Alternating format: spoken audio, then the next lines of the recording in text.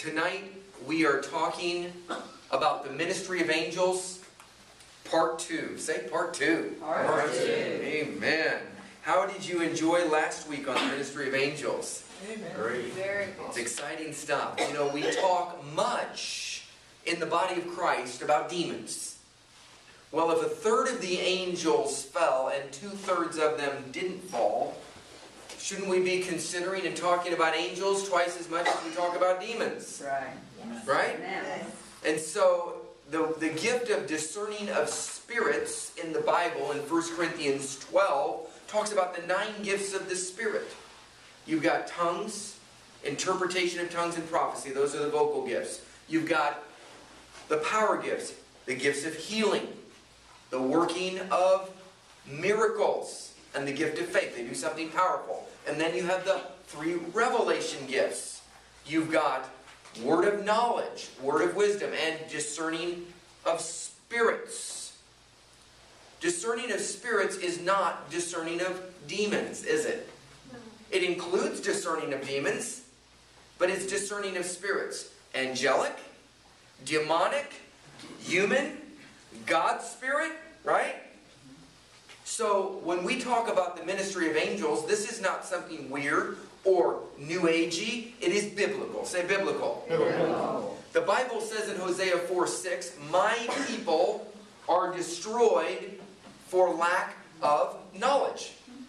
The devil's ability to keep you defeated is directly in relation to his ability to keep you ignorant. Because all the promises of God are yes and amen in Christ Jesus. But they're accessed by faith. And faith cometh by hearing, and hearing by the Word of God. So tonight we're going to go into the Word of God for part 2 on the ministry of angels. We're going to touch on some things from last week and get a capsulization of last week and then launch from there.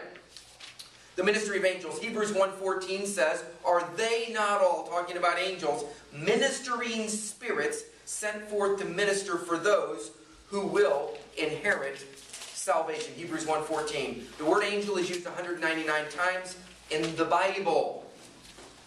Angels are revealed in 3 different forms in the Bible. They're supernatural beings. Isaiah 6:1-4. They appear in the likeness of men. Hebrews 13:2 and Judges 13:2 and verse 26. And they also are invisible ministers. They minister, but you don't see them. Exodus 23:20-23 and Matthew 4:11. There are different kinds of angels in the Bible. I'm just going to name a few of them. There are messenger angels like Gabriel. There's warring angels like Michael. There's worship angels like Lucifer was in charge of worship in heaven. The tabrets went through his body in Isaiah 14.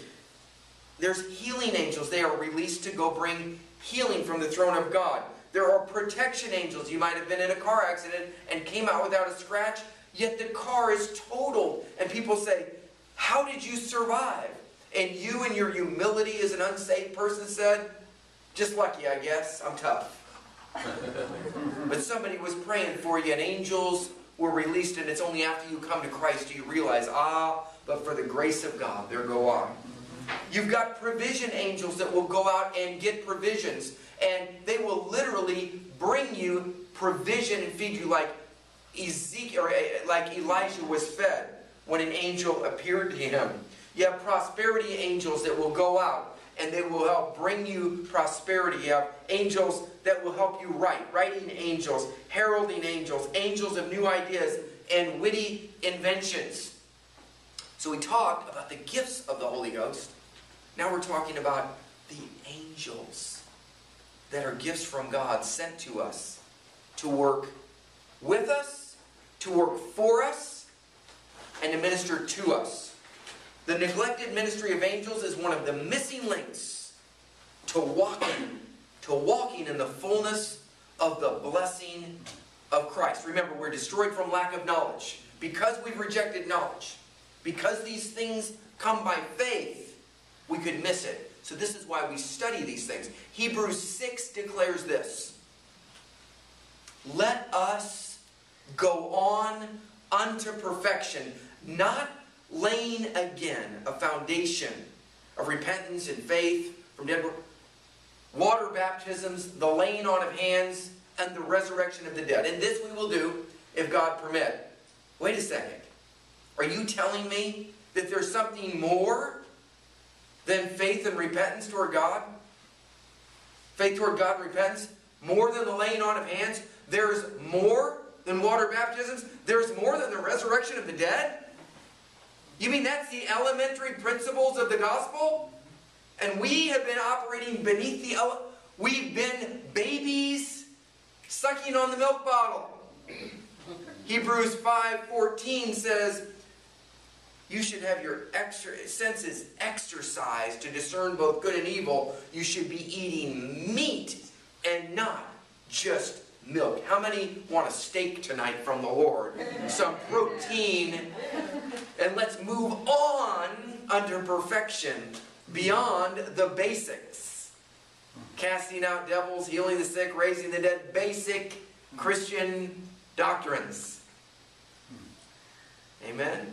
Amen. Okay. Angels minister to us. They minister for us. And if we'll learn to cooperate with them, they'll minister with us. The Holy Spirit ministers to us. He ministers for us. And He'll minister with us. The helper, the paraclete, the one that comes alongside to help, ministers with us. He ministers to us when we need it. When we don't know what to pray for as we ought, the Holy Spirit helps us in our weaknesses and makes intercession for us. So He ministers to us, He ministers for us, and He ministers with us. The angels minister to us. Jesus, after He was tempted by the enemy, angels came and ministered to Him. Right? Angels went out and ministered for Him. And angels, I'll guarantee you, when Jesus was around, were ministering with Him. Right? Okay, so we learn to cooperate with the Holy Spirit, and great things happen. People get saved, you begin to witness the gospel, and dynamic things happen. When we begin to also cooperate with His angels that are sent to help us to accomplish the work of salvation, that are sent forth into the earth to minister for those who shall inherit salvation, we can learn to walk and cooperate with them, and greater works will begin to happen. Jesus said, greater works will you do than these, because I go to the Father. What did He do? He took the keys of death and hell away from the enemy, led captivity captive in His train, and He spilled His blood on the mercy seat in heaven. And He said, all power and authority is given unto you. Go forth in my name and preach the gospel unto every creature, and these signs will follow them who believe. In my name they'll cast out demons. They'll speak with new tongues. They'll lay hands on the sick and they will recover. And the disciples walked out the book of Acts. And it's written because they acted. Mm-hmm. Amen. The book of Acts is written because somebody acted. Yep. Yeah. Right? Yep. Yeah. Without God we cannot. Without us, He will not. Mm. Without God, we cannot. We have to get connected. Jesus said, I never do anything of my own. I only do that which I see the Father do. The things the Father does, I do likewise. It's a mirror image that it might be done in earth as it is in heaven. When angels are ministering with you, this is what happens.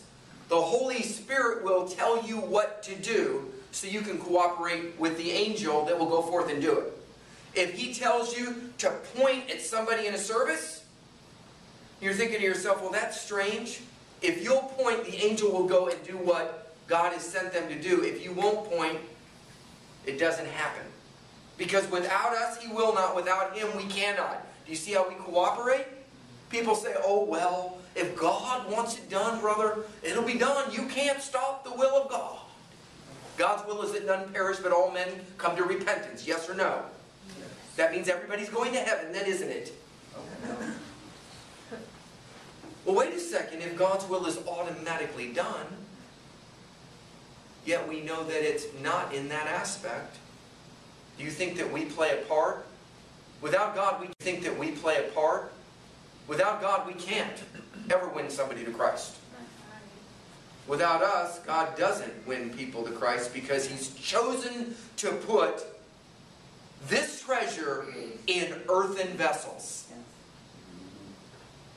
You go forth into the world and preach the gospel. You go forth and lay hands on the sick. You go forth and cast out devils. You intercede in prayer, and you pray that it might be done in earth as it is in heaven. Do you see our responsibility to cooperate with the Holy Spirit and also to cooperate at His direction with the angels? We will judge angels one day. Amen? And we will also stand before the bema judgment seat of Christ to give an account for the deeds we did in the flesh. Amen? So we will judge angels for what they did, and we will be judged for the good deeds and those that we did bad, and also those that we failed to do. The sin of omission, something we omitted to do. James 4:17, to him who knows to do good and does not do it, in him it is sin. So let's delve into the Word, because tonight we're going to find out 4 ways that we have been given in the Bible to activate angels. Say activation. Activation. Amen. We're going to learn how to activate angels tonight. Scripture says in Hebrews 1:13, don't neglect the ministry of angels. He says, how will we escape, chapter 2, verse 3, if we neglect so great a salvation? There's a ministry of angels in context in Hebrews 1 that goes into Hebrews 2. That if we neglect it, we're going to miss something with God. I'm not talking about salvation here, but it could affect somebody else's salvation. Amen. Activating angels. There are 4 ways that I know of in the Bible that we're going to talk about tonight that we can activate angels. How many want angels activated and deployed? The first way is prayer. Prayer will activate angels. And in Matthew chapter 26, verse 53, this is what the Scriptures say. Jesus is on the cross. And His job is to give His life for the sins of the world, right? This is what He says to Peter when he's getting arrested. He says, Peter, put down the sword. You cut off the centurion's ear. Let me heal that poor guy. He's like, but Lord, they came to get you. Peter, I appreciate the fact that you guys are willing to die for me. You're a pretty powerful, group of fishermen, tax collectors. Got a bunch of Roman soldiers here. Peter, I appreciate your zeal. But don't you know that I can now pray to my Father, and He shall presently give me more than 12 legions of angels? Prayer will release angels. A legion is approximately 6,000, some 6,600. Let's just say 6,000. 6,000 times 12 is 72,000 angels. And one angel in the Scriptures killed 186,000 men one time. Do you think that Jesus was outmanned, or the Roman soldiers were outmanned? Do you remember when Elijah and Elisha were together and they were surrounded by an army? And Elijah's like, laid back, it's no big deal. Actually, it's Elisha and his servant, Gehazi. Yeah. Sorry. Gehazi. Yeah. And he says, what are you so upset about? Well, don't you see the army? More are they that are with us than they are with them. So Lord, open his eyes, that he may see what I see. And the Lord opened Gehazi's eyes. And he saw the chariots and the army of God that covered the mountain. And all of a sudden, Gehazi was a little more relaxed. You may think you're losing the battle. You may think the world is against you. But greater is he in you than he that's within the world. And God plus one is a majority. Because when he's with you, you've got the entire angelic host that he can release at any moment. At any moment. At any moment. So prayer is one of the ways that angels are activated, deployed, and released. Have you ever asked the Lord, Lord, would you send an angel? See, I could pray to the Father, and he will send me 12 legions of angels that are waiting in the wings if I just ask. But he knew he had a higher purpose. He had to go not just to the cross, but through it to the other side. Sometimes they're there at your disposal, but you've got to go through something. How many people have shrunk back from a test and not taken it before, and then later on in life you had to retake it again? You had to go through the same test with different people involved. Sometimes we call for the Lord to send the angels and to take the pressure off too soon. Jesus could have, but he didn't. And often we don't call for him to release his angels in our behalf when we could, because we've operated out of a lack of knowledge. But after tonight, we won't have a lack of knowledge anymore. We're going to get worded up.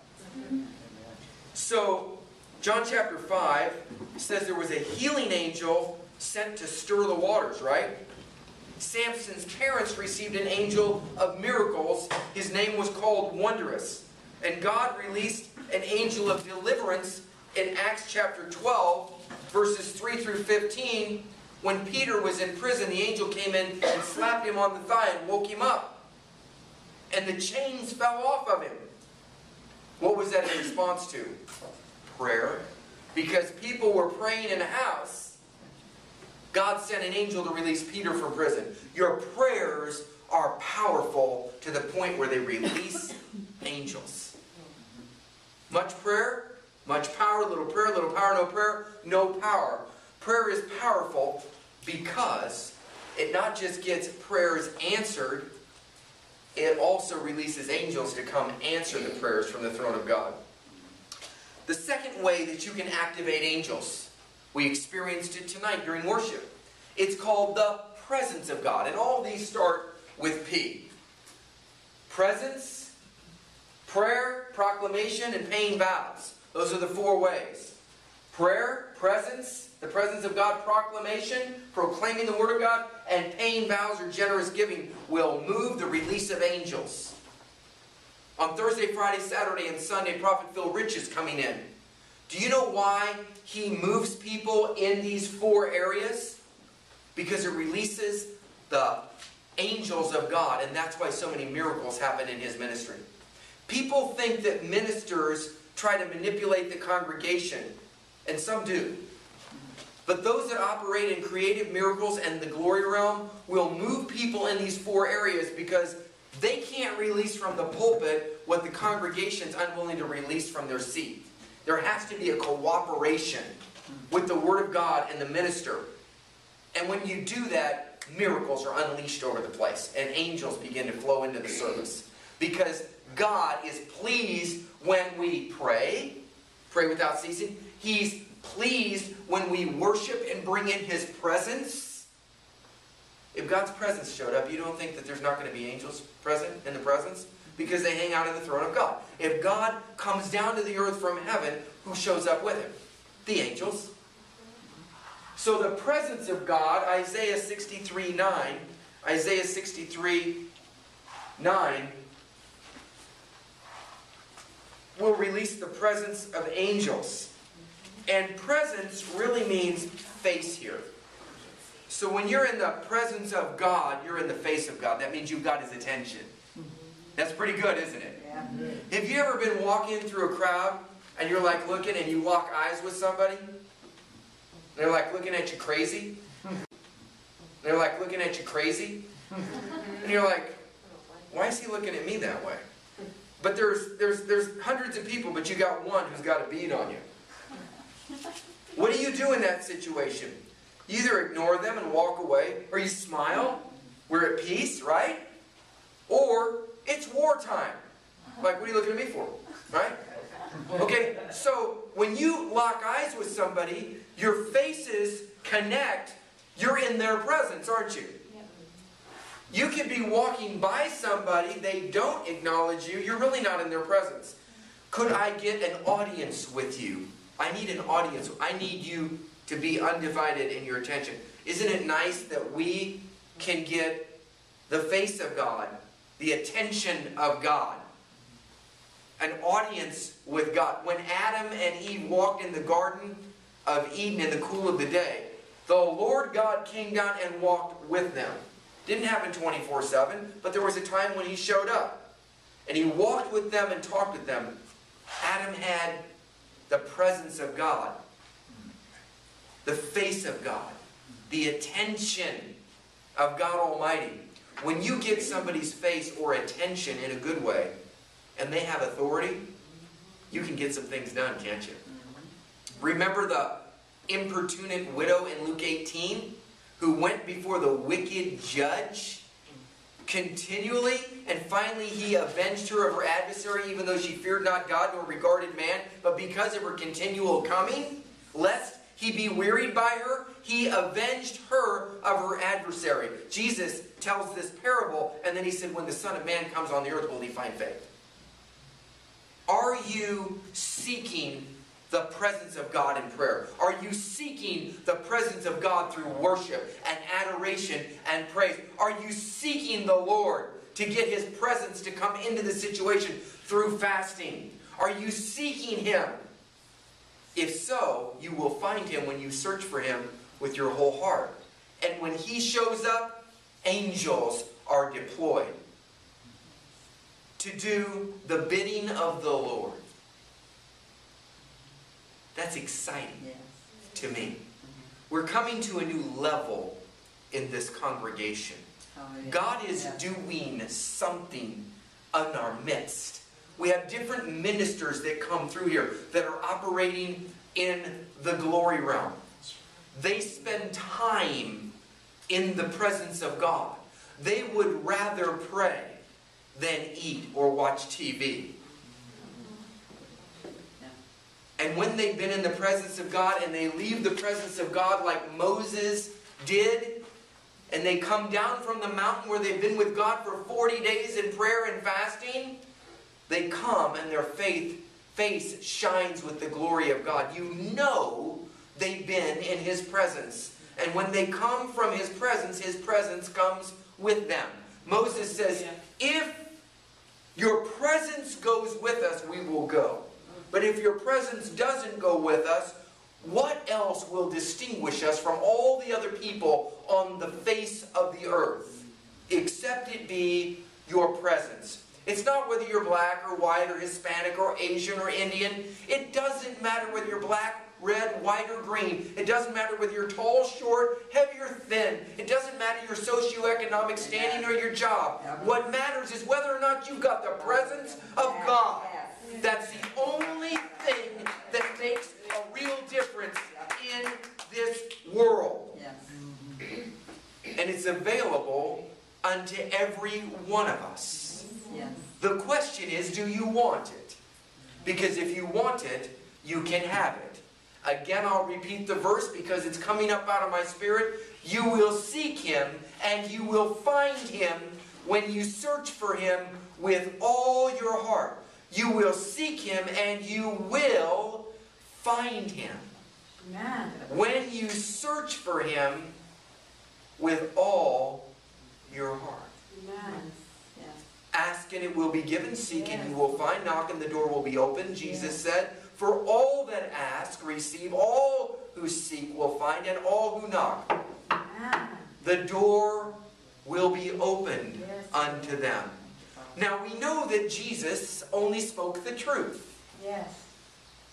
So when He said, ask and it will be given, seek and you will find, knock and the door will be opened, it wasn't just a fancy sermon. It was the truth. It was the Word of the living God, and if it was, it is. The original Greek language on the word ask, seek, and knock is a present imperative tense, which is a command to do something now with a constant, repeated action in the future. Simply said, the passage could be more aptly translated, ask and keep on asking, it will be given. Amen. Seek and keep on seeking, and you will find. Knock and keep on knocking. Amen. And keep on knocking. And keep on knocking like the importunate widow, who with her continual coming, lest she weary the judge, he avenged her of her adversary, Amen. even though he feared not God nor regarded man, in Luke 18. How much more your heavenly Father will avenge you of your adversary if you continue to persevere Amen. and get into his Presence. face. Are you in his face? Are you in his presence? Do you see the difference? You can get up into somebody's face in a good way or a bad way. Yeah. Right? Right. God wants you in his presence, which is his face. Cain was driven from the presence of God. That means he was driven from the face of God. He no longer had an audience with God. Isn't it awesome that we can come boldly before the throne of grace to obtain mercy and grace in the time of need, because he has torn the temple curtain, because he made the sacrifice for you and me with his own shed blood. The presence of God, the face of God, because the angels surround the throne of God. Angels are in his presence. And when you get in his presence, angels are there. If you went to the President of the United States, do you think you could get there without somebody being there present around him? You think you can get to God without the angels being present? The angels go around the throne of God, the six-winged seraphims, and they sing, "Holy, holy, holy is the Lord God Almighty. The whole earth is filled with his glory." When angels show up because they carry the glory of God from the throne of God, the rules change. So you can get things with word faith, and you can get healed. But when the glory shows up, you don't even have to pray anymore. Amen. When the glory shows up, there's no labor in prayer, because you've already labored in prayer to get the glory. My friend Tony, years ago, he would commonly have angels in his services. 1 angel, 2 angel, 3 angel, and one time he had a 4 angel service in the Dominican Republic. 120,000 people went out under the power in a glory wave. They came up healed, delivered, filled with the Holy Spirit. There were 660 pastors on the platform with him. And the Lord left him up to see it. And it was the most amazing thing he'd ever seen. He said, "Lord, why did you leave me? I'd love to get a touch fresh from the Lord too." The Lord said to him, "I left you up so you could see it." He was on the platform, he was preaching, and the Lord took over the service. He's like, "What do you do when Jesus shows up?" "But I've got to finish my third point, Lord, before..." One of a greater authority showed up. You've got to hand the baton off. We were at a service a couple of years ago, and I won't name the minister, but it was a healing service. And they'd called pastors down, and angels were moving in the service, and while the preacher was preaching, people were getting healed out in the congregation, and demons were coming out. But he was preaching the gospel, and he didn't want people to be distracted. And you would hear these demons shriek and shrill, and people were getting up and laughing, and people were clapping in the back. There was several thousand people there, and he wasn't moved by any. Several thousand people there, and he wasn't moved by any, because that's commonplace in his ministry. And he wanted to preach the message, preach the message, preach the message. And people were lined up to testify of their healings that they'd experienced during the service while he was preaching. He hadn't even prayed for the sick. And eventually he did. People were lined up on the left and on the right, and they called pastors down to get prayed for. So I'm at the base of the platform, and I'm literally 15 feet away in this area from the platform, and the minister is there. And one person testifies about their healing. And he said, he just stopped while they were in the middle of their testimony. He says, that's good. He said, I don't want to diminish the testimony. He said, I apologize to the people that want to come up and testify about what the Lord has done in their lives. He says, we want to honor that. He says, but we're operating in a higher principle today. He says, the Lord himself is about to take the platform. He says, and I always give him first place. I was 15 feet away, 10 to 15 feet away. I mean, I was about 8 feet from the platform, and they were back another 5 or 8 feet or whatever. But so I'm this close to see. And here's what happened. He says, get all these things off the platform. Get the podium off the platform. And he moved back toward the edge, and he stood back. And he said, Jesus has taken the pulpit. And he said, you ministers on the platform. He says, go and stand and ask the Lord to touch you. Now, I watched this with my own eyes. I was there. I could feel the presence. Some of you were in that service, 2009. And a man would walk up, minister would walk up, and as he would get closer to that glory zone where the Lord, I couldn't see him physically with my eyes, but you could feel the presence billowing on Peter's shadow. You may not have seen the shadow, but when you got into it, you got healed, and demons came out, and people were delivered, and creative miracles happened. They lined them up in the street so that Peter's shadow might touch some of them. I'll guarantee you angels were present because the presence of God was there. I bet angels were healing the sick and casting out demons. This day in 2009, I was there with my own eyes.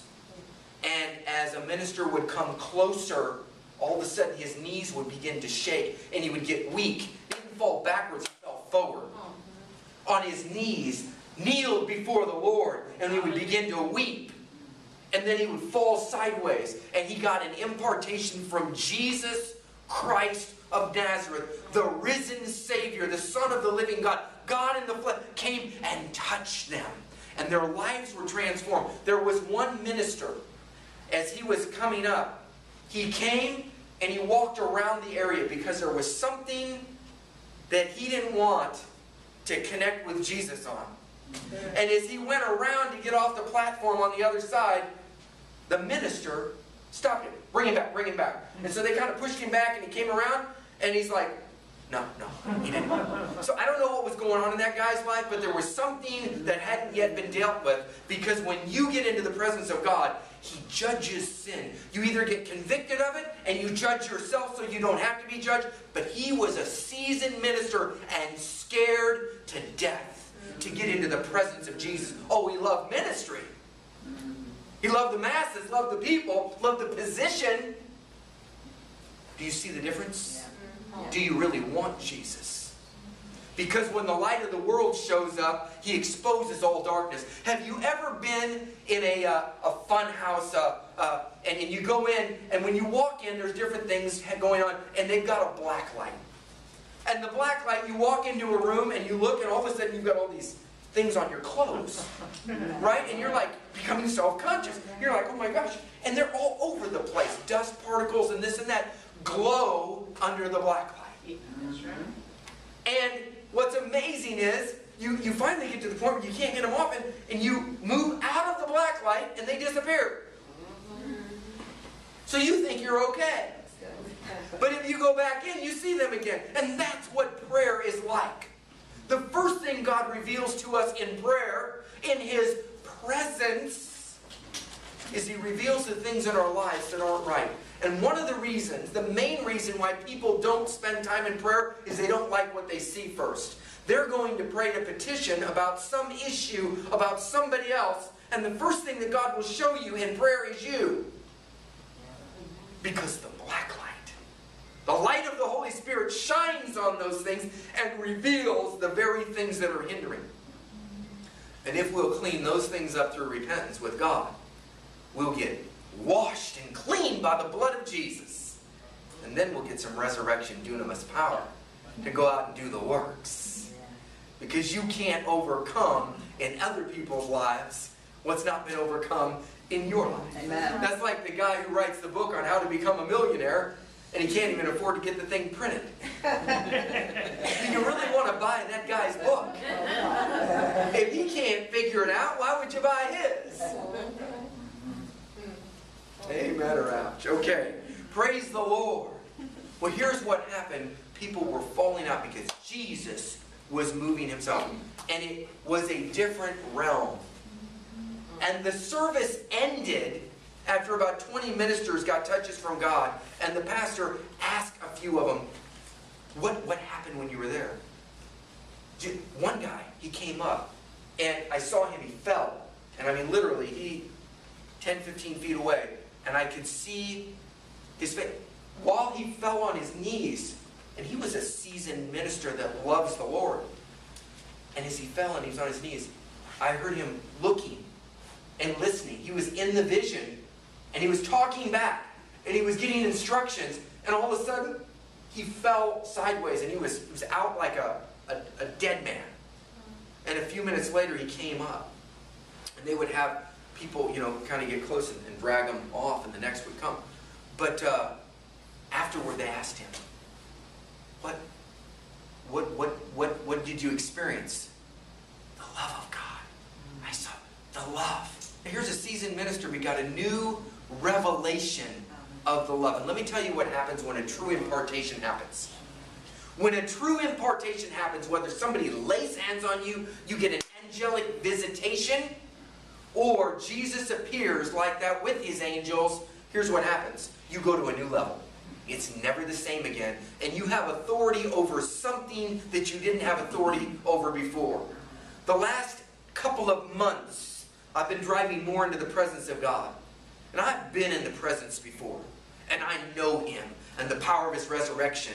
But sometimes you slip out a little bit. And I'm not talking about sin. I'm talking about just growing a little less hot. You can be in the fires of Pentecost today, but there's a price to stay in the fire and for the fire to stay in you. It's easier just to slip out a little bit, and you're in the smoke, not the fire, but the only one that knows the difference is you. Yeah. And then if you get on the other side of the smoke, you can't even see the fire anymore because the smoke's in the way. Doesn't matter where you're at. God wants to pull you through the smoke into the fire and get you on fire again. Yeah. And aren't his ministering angels flames of fire? Woo! Goodness and mercy as angels shall follow you all your days. You'll dwell in the house, in the presence, in the face of God forever. We're not talking about the church house. We're talking about the house of God where his angels are at. Do you have access to his throne? And the answer is yes. Are you using your key to activate angels? Prayer, Matthew 26:53, will bring the angels. The presence of God, Isaiah 63 and 9. Isaiah 63 and 9, and we'll look at that real quick. Praise the Lord. Is it good tonight? Yeah. In all their affliction he was afflicted, and the angel of his presence saved them. Angels save people, don't they? Yep. And the angel of his presence saved them. In his love and in his pity, he redeemed them and buried them and carried them all the days of old. Talking about the Israelites in the wilderness. He sent his angel of his presence. The angel that was in his presence had access and audience with God Almighty. He says, I'm going to send my angel to deliver the Israelites. 3 million of them in the wilderness. Women and children. And he fed them with angels' food, Scripture says. 199 times angels are talked about in the Bible. Yet we think they're talked about in the Bible. Yet we think they're these little cupids. We misrepresent what angels are. They are powerful, mighty beings. I am Gabriel. I am Michael the Archangel. Not a little cupid. With little wings and a little belly on him. Think about that.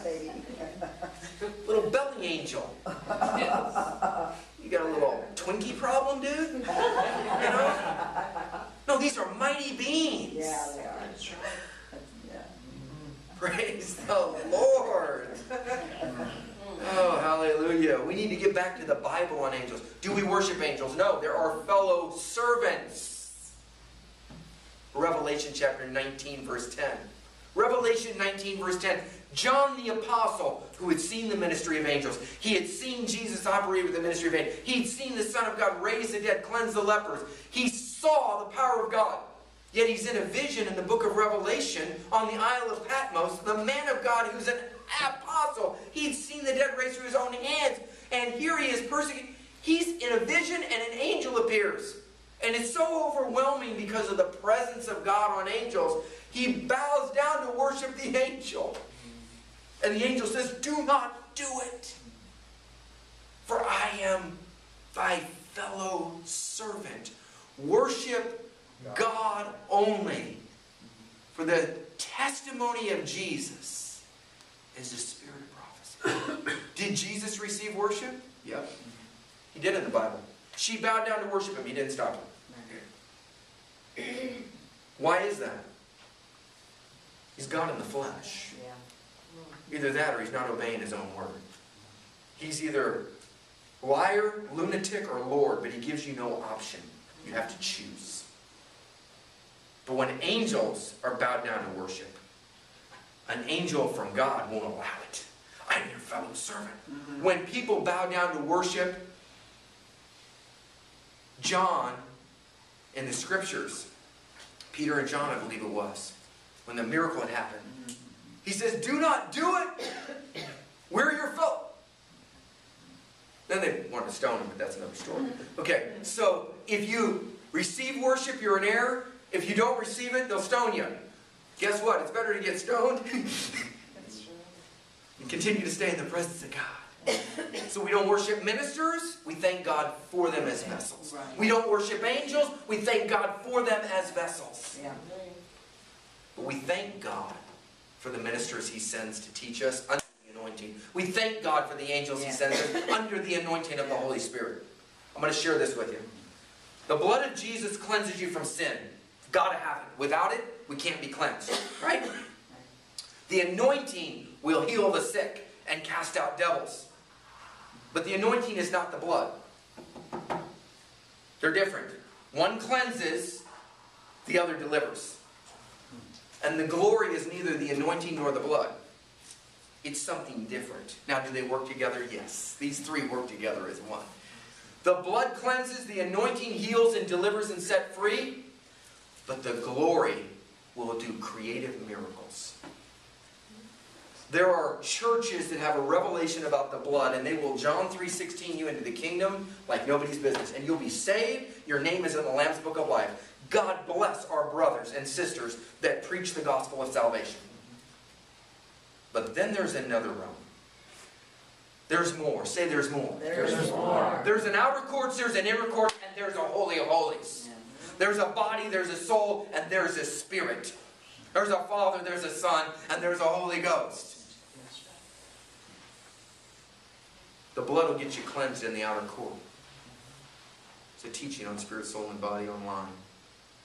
You can get it. I think there's video for free there. The blood will get you cleansed, but you'll remain in the outer courts. The anointing will catapult you in to understand the Word, and you'll understand praise. But when you go in to the Holy of Holies, the most holy place, in the presence, in the face of God, where you have an audience, where deep calleth unto deep, at the noise of his waterspouts, all his waves and billows of his presence go over you. That's the glory realm. And anything is possible in the glory realm. Turn with me to 2 Chronicles. 2 Chronicles 5. 2 Chronicles 5. Praise the Lord. We need the glory realm. We thank God for salvation. We all start there. We thank God for the anointing to heal the sick and to cast out devils. But let us go on unto perfection, not laying again a foundation of repentance and faith toward God, and water baptisms, and the laying on of hands, and the resurrection of the dead. And this we will do if God permit. Say, Lord, permit us. Lord, permit us. 2 Chronicles 5. This is the realm where it's sweatless and effortless. When you get into the glory realm and you bring it back down to the earth, no demon can manifest and have victory. Let God arise, let his enemies be scattered. Psalm 68:1. When God shows up, his enemies are scattered. Why? His angels are with him. Do you dwell in the secret place of the Most High, under the shadow of the Almighty? Angels are with you. Then you will say, 1,000 fall by my side and 10,000 by my right hand. It will not come near me. I will only see with my eyes and behold the destruction of the wicked. You ever see stories where Christians are persecuted in a certain area and they're kicked out of the area for the persecution and judgment comes? Not that we want people to be judged, but they seem to come out unscathed, and those that seem to be winning for a season fall after the smoke clears and the dust settles. You're like, ooh,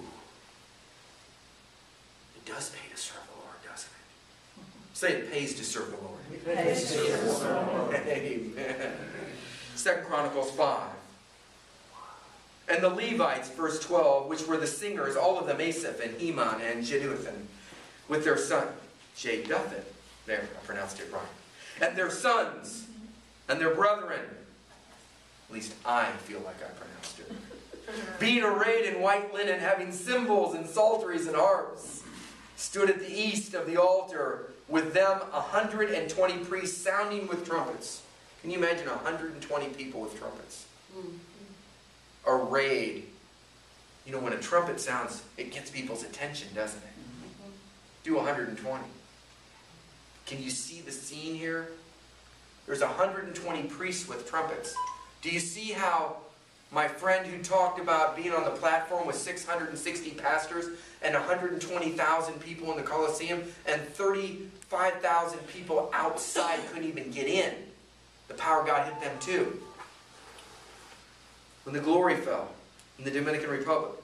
Verse 13, and it came to pass, even as the trumpeters and singers were as one. You see where unity? On the day of Pentecost, they were all together in one mind and one accord. Doesn't mean they were in a Honda. They were in unity, right? And they were making one sound to be heard. You can have a different instrument than your friend, but when you're in concert, in one accord, it's unity before the Lord. Blessed, how great, how good and pleasant it is when brethren dwell together in unity. Right? For there the Lord commands the blessing. The oil flows down the head, even down the beard of Aaron, and down the skirts, representing the body of Christ. When? When we're in unity, dwelling together. You know what's been great about our fellowship? Yeah. We've had such pristine unity here. Yes. Hasn't always been that way. But, you know, I like to say that when I was born again, I had angel's wings till the backbiters bit them off. Right? But you know what? We've got such unity amongst our group and cooperation. When we come in, it's a joy to be in fellowship. And that's where God commands His blessing. Life forevermore. And here we have it in verse 13. And it came to pass as the trumpeters and singers were as one to make one sound to be heard in praising and thanking the Lord. Praising and thanking the Lord. They're praising and thanking the Lord. They're worshiping and brings the presence. God inhabits the praises of Israel, Psalms 22. And praise the Lord, saying, for He is good, for His mercy endureth forever. Then the house was filled with a cloud. The Shekinah glory showed up.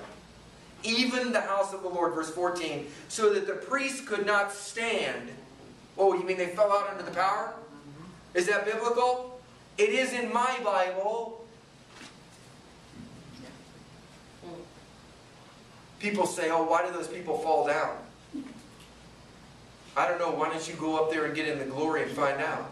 Or maybe you're like the minister who's avoiding and trying to walk off the platform on the other side.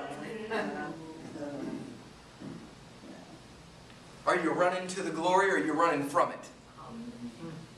Let me share something with you.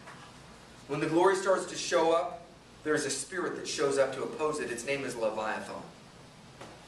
And it tries to oppose the glory of God.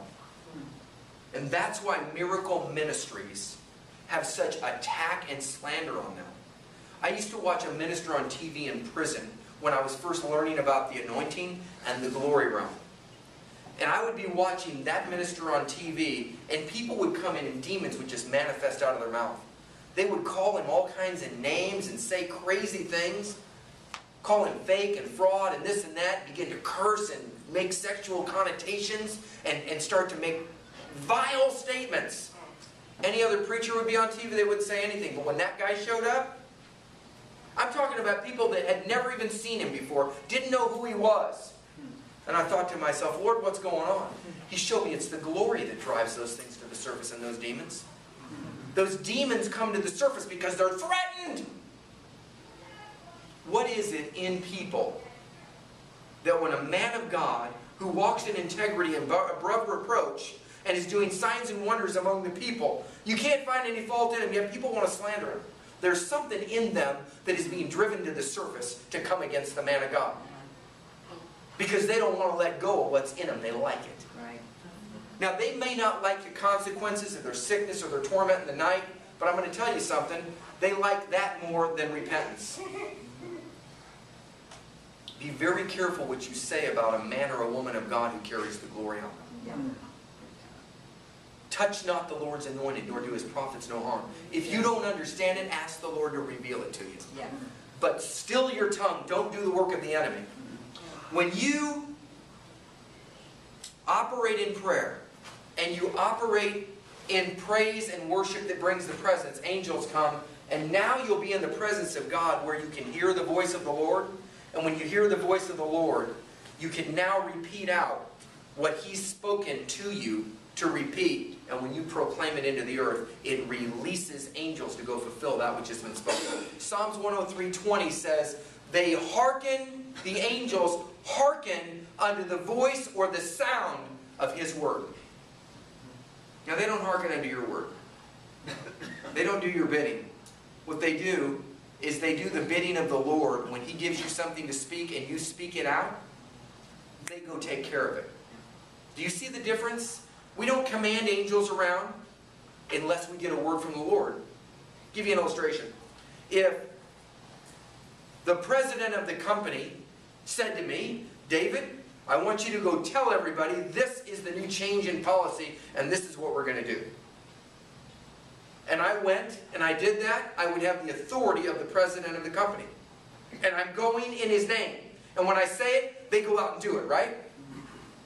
What if I don't talk to the president of the company? Well, we did this last week. I think this is a good idea. Let me go tell them.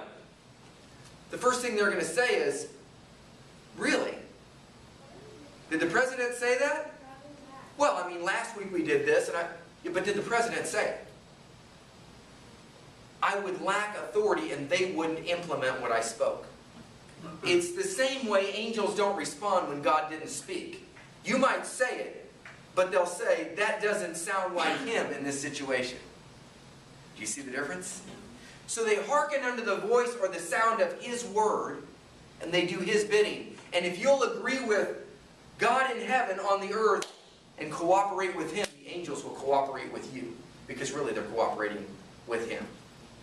So proclamation, Psalms 103:20, they hearken unto the sound or the voice of his word. That's why you can be reading the Bible, and speaking the word, nothing happens. All of a sudden something shifts. You come across a specific word, it highlights off the page, you speak that, it sounds different in your spirit. You're like, wait a second, that's God. You can be praying with somebody, and you'll be in the outer courts, and you'll be praying, oh, Holy Spirit, come. Holy Spirit, come. Lord, I pray over this situation. All of a sudden, a word will come out of your mouth. You'll be like, uh-oh. And somebody will say, amen, that's the word of the Lord. And you'll follow that track. Then, you've got the word of the Lord. And then you proclaim it in the earth, and angels are released to go do the bidding of the Lord, to bring into manifestation that which you've spoken. Do you see the difference? See, some have misused this teaching, and they've done it to accomplish their will. And it's become soulish witchcraft. And then we've forsaken the truth of it, where we get in the Holy of Holies, we cooperate with him, we yield to him, and he does it through us. If I speak anything from the pulpit that's of the Lord, you'll hear his voice within my voice. And not everything I say is of the Lord. Some of it's just of David. Some of it's kind of witty and funny. And some of it I get rebuked for afterward. Tell the truth. I try to do better. But other times I'll be listening to a CD afterwards while I'm editing it. And I'll be caught up in the teaching. And I'll be learning. Yeah, amen. Because it's His voice Yeah. within my voice. Yeah. And I'm caught up editing something on video. And I'm caught up for 10 minutes and it's a great teaching. And all of a sudden I'll say something really stupid. And I'll shake myself and I'll be like, oh, that's you that's speaking. So we don't take credit for things that He does through us. We thank God and we honor Him. Yes. It's a gracious honor and a privilege to serve in His presence, in His face, in His audience, to have His attention, to hear what He has to say. Because He gives us the tongue. Our tongue is the pen of a ready writer. And we speak those things which we have received as touching the King. We got them in His presence. And then we repeat them out. That's why we have the tongue of the learned, that we might know what to speak, to bring a word in season to him or her who's weary. It comes from being in the presence. So proclamation, and we're going to close out. Proclamation comes from Job.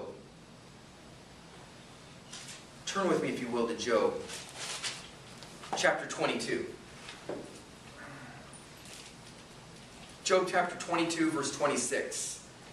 For then shalt thou have thy delight in the Almighty, and shall lift up your face unto God. Verse 27, Job 22, 27. Thou shalt make thy prayer unto Him, and He shall hear you. When does He hear you? When you're in His presence and you're in His face, right? Now that's not the only time God hears you. He hears any prayer that lines up with His will. Because if we ask anything according to His will, He hears us. And if He hears us, we have the petition we've asked of Him. 1 John 5, 14 and 15. Thou shalt also decree a thing. When can you decree a thing? When can you proclaim it? After you've been in His presence. After you've got the mind of Christ on the matter. You've got the will of God. You've had an audience with Him. Your tongue becomes the pen of a ready writer. That's when you can ask a thing. He hears you, then you can decree it on earth that it might be done in earth as it is in heaven. And the angels will be released to execute the word that's been spoken. Thou shalt also decree a thing, you'll proclaim it, and it will be established unto you. And the light shall shine upon your... What happens when you get the light path lighted? You see some stuff that need to be, right? And then you can walk. Okay, good. You shall say, there is a lifting up, and He shall save the humble person. He shall deliver the island of the innocent, and it is delivered by the pureness of your hands. Do you know you can get things done with God for people that are rank sinners because you're in His presence? Yeah. Do you know, a couple of presidents ago, I won't name them, but there was some vile, reprobate people that got presidential pardons. Why? Because somebody had an audience with the president. It wasn't because of their connection, somebody that wasn't innocent went free. And there were sizable checks that had been donated to foundations in the process. They were buying people's freedom. And it was all in the news, and they quieted it down. They wanted to take away the president's executive authority to pardon people over that deal. Well, guess what? We can go before the throne of God, and the accuser of the brethren can accuse that person, your son or your daughter or your nephew or your cousin or your friend. And if you're right with God, you can get an audience with the King of Kings and Lord of Lords, and He'll declare them not guilty because of the pureness of your hands. Thank you, Father. Yes. And people will say, how did that happen? And the religious folks will be upset. Because the prodigal came home. Amen. And they'll be like, you didn't kill the fatted calf for me. I haven't found the pig pen. He needs to start in the mailroom again. Don't give him that Amex black card. You put the signet ring of authority on him. They'll get angry when grace is released. But you'll know how to petition. Two ministries go on before the throne of God day and night. The ministry of intercession. Jesus forever lives to make intercession. And is able to save to the uttermost those that come to God by Him. Hebrews 7:25. And then there's the ministry of the accuser of the brethren. The accuser of the brethren, Satan, that old serpent that accused the saints of God before the throne of God day and night, is cast down. Which ministry are you in? I can tell you by your prayer life. Are you an intercessor? You're filled with Jesus. Are you an accuser? You're filled with the devil and you need to repent. The black light is upon you. In this case, the white light. Here's the amplified version of Job 22, verses 26 through 30. Then you will have delight in the Almighty, and you will lift up your face to God. You will make your prayer unto Him, and He will hear you, and you will pay your vows.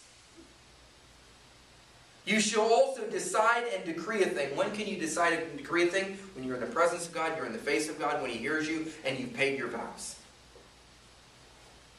You shall also decide and decree a thing, and it shall be established for you, and the light of God's favor shall shine upon your ways. When they make you low, you will say there is a lifting up, and the humble person He lifts up and saves. Verse 30, Amplified Version, Job 22:30. He will even deliver the one for whom you intercede, who is not innocent. Yes, he will be delivered through the cleanness of your hands. Does that encourage you to get into the presence of God? Does that encourage you to pray? Does it encourage you to begin to make proclamations?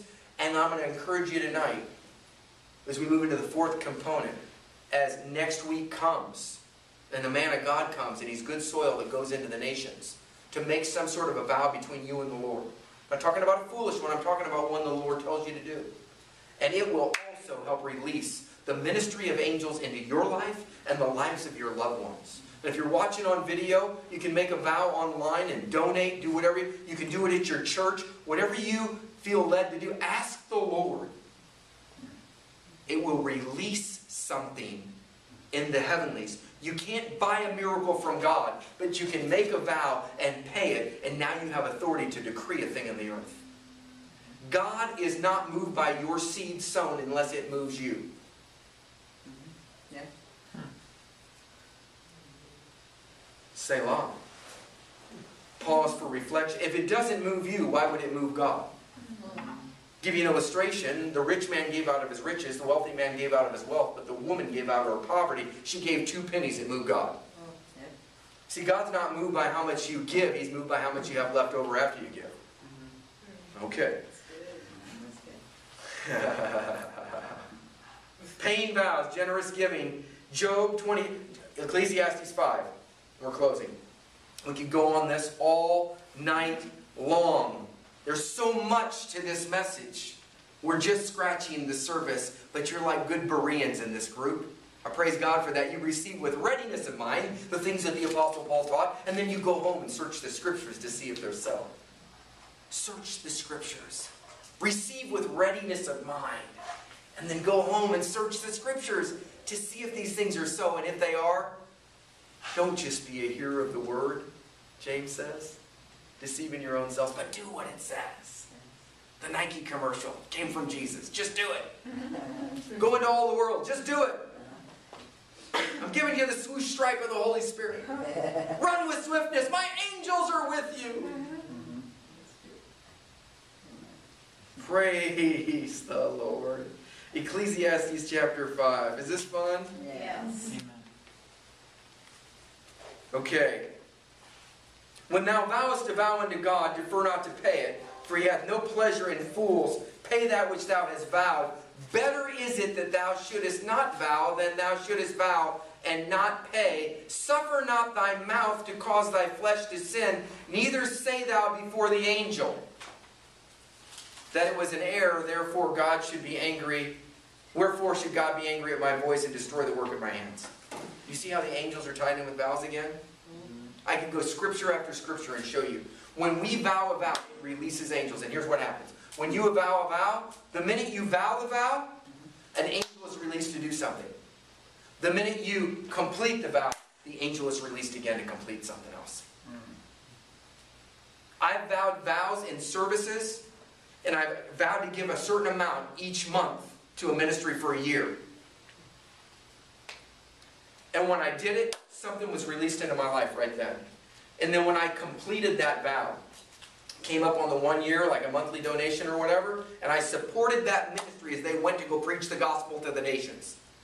And I partnered with God and with that ministry and won souls, even though I stayed behind. They went, because there's 3 types of people: the goers, the senders, and the disobedient. Yep. Okay, so Okay.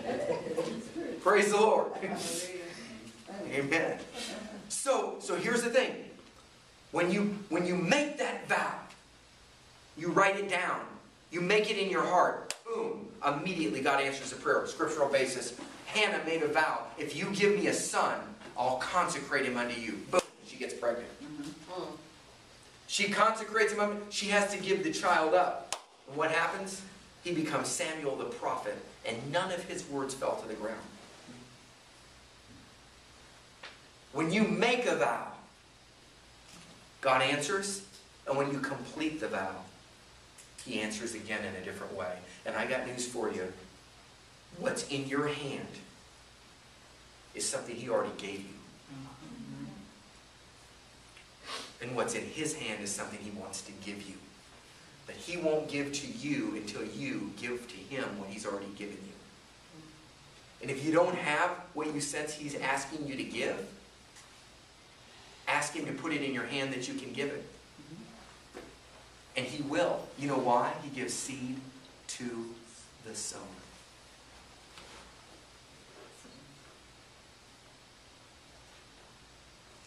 Ministry of Angels, Part 2. 4 ways we can activate angels. Prayer, the presence of God, proclamation into the earth, and paying vows. And when we do any one of those things, it releases a level of the angelic in our life. When we do 2, it increases the level. When we do 3, it increases the level even more. And when we do all 4, angelic activity begins to swarm on our lives. And when we go to pray for the sick, we can feel a heat on our arm where an angel is with us. And miracles start to happen commonplace. And you want to know what happens when you're operating in the ministry of angels? It's easy to stay away from sin. You know why? You're so caught up on the face of God. How can you look at anything else?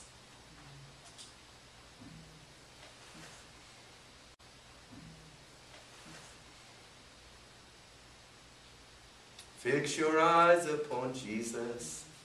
Look full in His wonderful face. On the things of this earth shall grow strangely dim in the light of His glory and grace.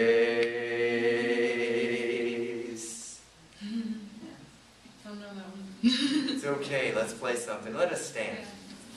Fix your eyes upon Jesus. Look full in His wonderful face, and the things of this earth shall grow strangely dim in the light of His glory and grace. You know, one of the things you could do, you could make a vow to do $25 a month for Bibles to prisoners, and you can help change lives. One Bible at a time. Might cost you some Starbucks coffee a couple of times a week. If you say you don't have it, give it to God. Give your caffeine, and the joy of the Lord will be your strength. Some of you already do that. Some of you can increase it. And I'm going to share something with you. When you